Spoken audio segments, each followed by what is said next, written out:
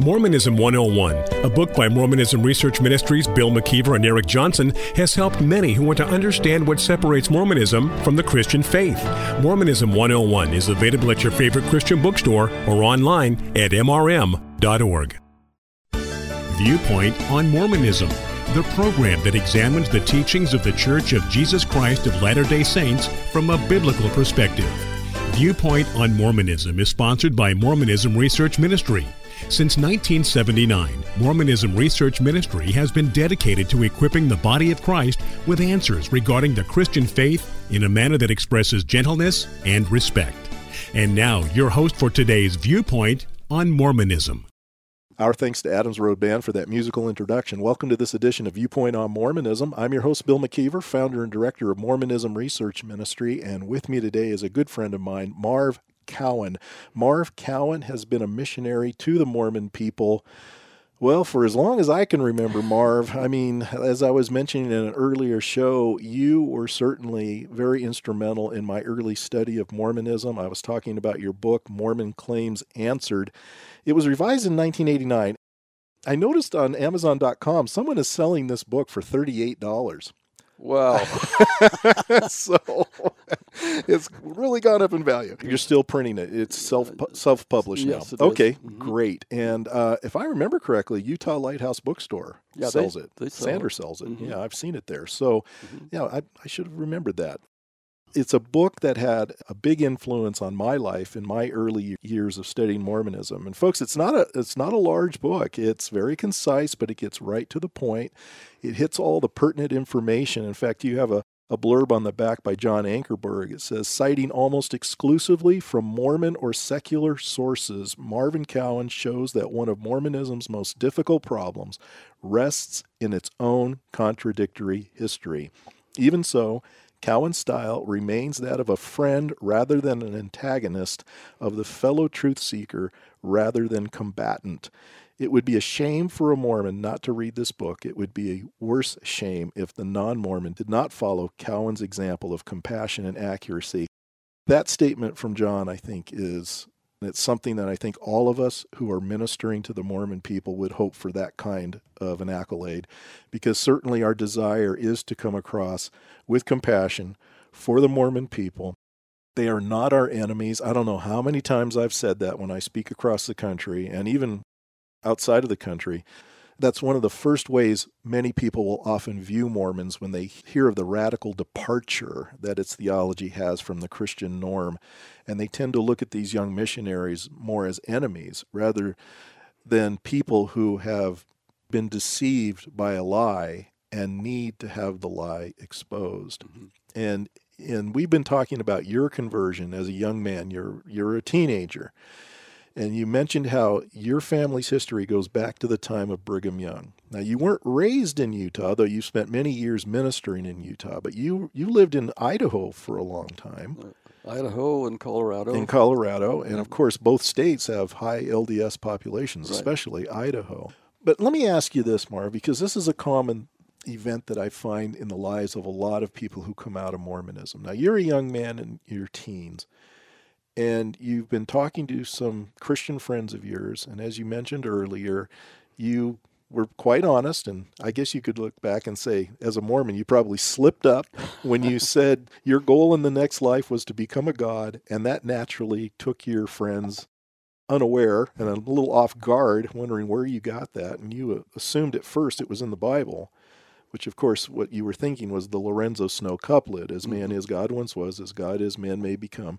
You thought that was in the Bible, but it caused you to start looking at what the Bible had to say, as well as the standard works of Mormonism, the Book of Mormon, the Doctrine and Covenants, Pearl of Great Price, and, of course, the King James. You're starting to have questions. How did your family respond? Dad was sort of non-committal. I think he was thinking through some of the stuff that I was kind of throwing out. But my mom, who had been a convert to Mormonism because of Dad, really thought I was becoming too much of a zealot to push something, and I said, I'm not pushing anything other than Christ. That's what I was seeing, but she thought I'd become a fanatic and that I needed to calm down a little bit.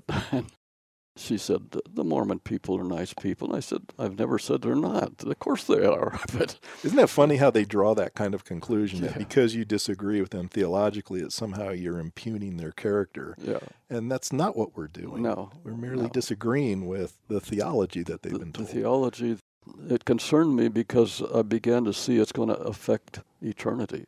I really began to see what the Bible was saying about being prepared and so forth, that now is the accepted time. Today is the day of salvation. And when you put your trust in a church, in all kinds of laws, ordinances, and commandments and so forth, instead of in Christ, you're off base.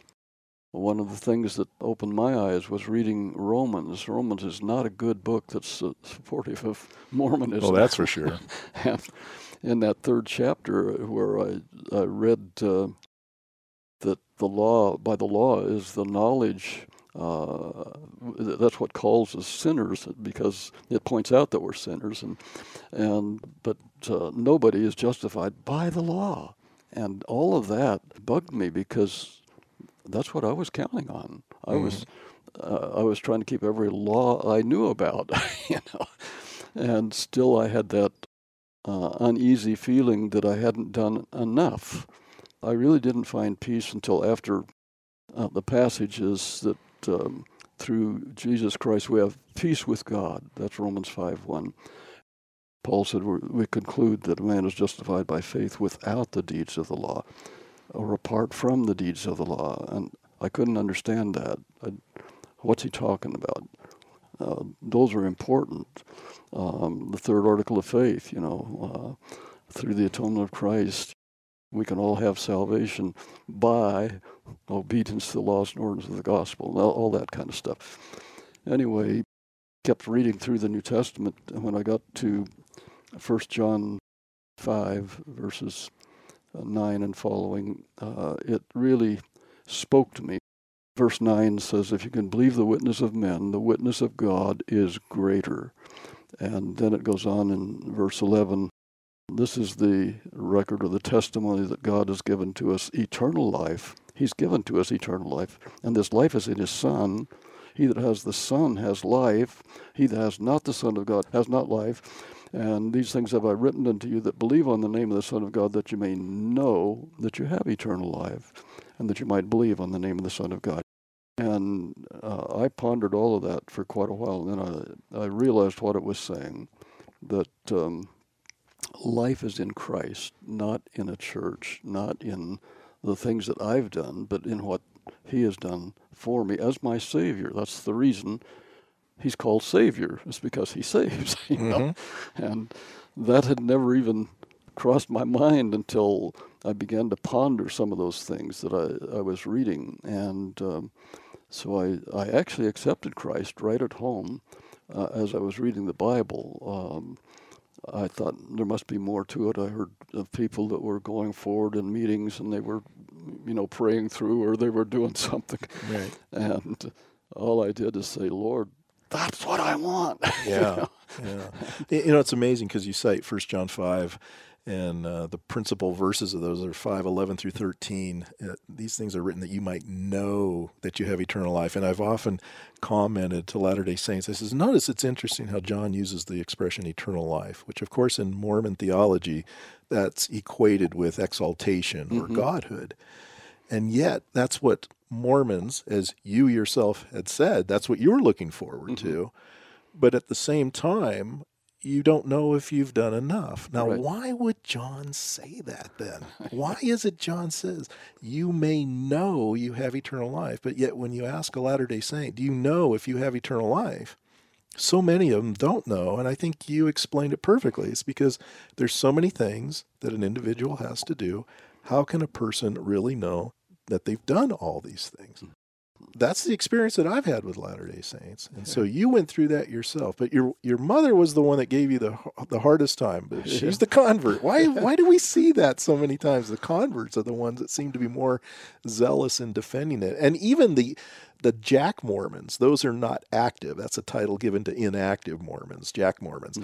I find that they also are very staunch defenders many times. Is it because they have guilt that they know they're not doing enough, that maybe they're going to earn brownie points with Elohim if they defend the faith that they don't really want to live? I don't know. Just a thought. Yeah, I remember talking to a guy. He said, I'm a Mormon, but I haven't been to the church in 60 years. And I thought, well, what do you think of Joseph Smith and what he said he restored? And boy, he shook his finger at me and he said, listen here, Sonny, just because I don't go to church doesn't mean I don't believe that Joseph Smith was a true prophet of God and so forth. And I said, that's a strange way to express it by not doing anything. It is, especially since Mormonism is such a doing religion. And you can't say, like that gentleman was trying to tell you, that, well, just because I believe it, that makes everything okay. Not in Mormonism. You're not justified by faith in Mormonism. No. You're justified by your actions. And, of course, you have to do the things that they tell you to do in the LDS Church. And that becomes, I think, the soft underbelly when it comes to our evangelism efforts. If that's what they are supposed to be doing, and it becomes apparent when you talk to them that they're not doing it, then maybe that's an area that we as Christians need to explore a little bit more with the individual Mormon that we're talking to, getting them to see their lost condition in order for them to appreciate Jesus as the Savior. We want him not just to be the Savior generically, we want him to be their personal Savior. Absolutely. And I've often asked him, is he your Savior? You use the expression the Savior, but is he your Savior? Mm-hmm. And that's where the question marks seem to pop up. Mm-hmm. Because I think a lot of Mormons want to hope that he is, but when you ask them some of those pointed questions, you find out that many of them don't know that. Yeah. They would like that, no doubt. They would like that, but they really don't know. We've been talking to Marv Cowan. Marv is with Missions Door, and the website that he has is utahchristianpub.com, utahchristianpub.com. And if you want to reach Marv through email, he'd be glad to take any questions that you might have. It's Pastor Marv 80, Pastor Marv 80, and that's the number 80 at gmail.com. And as we've been mentioning, Marv has been a missionary to the Mormon people in the state of Utah for decades, and he has a lot of amazing stories to tell, and I wanted to introduce you to him if you've never heard about Marv and his ministry. He does have a lot of very positive things that he could tell us about and educate us on, and so I want to continue this conversation in tomorrow's show.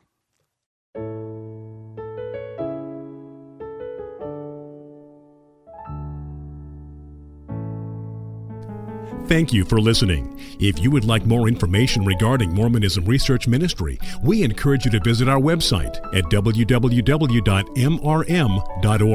where you can request our free newsletter, Mormonism Researched. We hope you will join us again as we look at another viewpoint on Mormonism.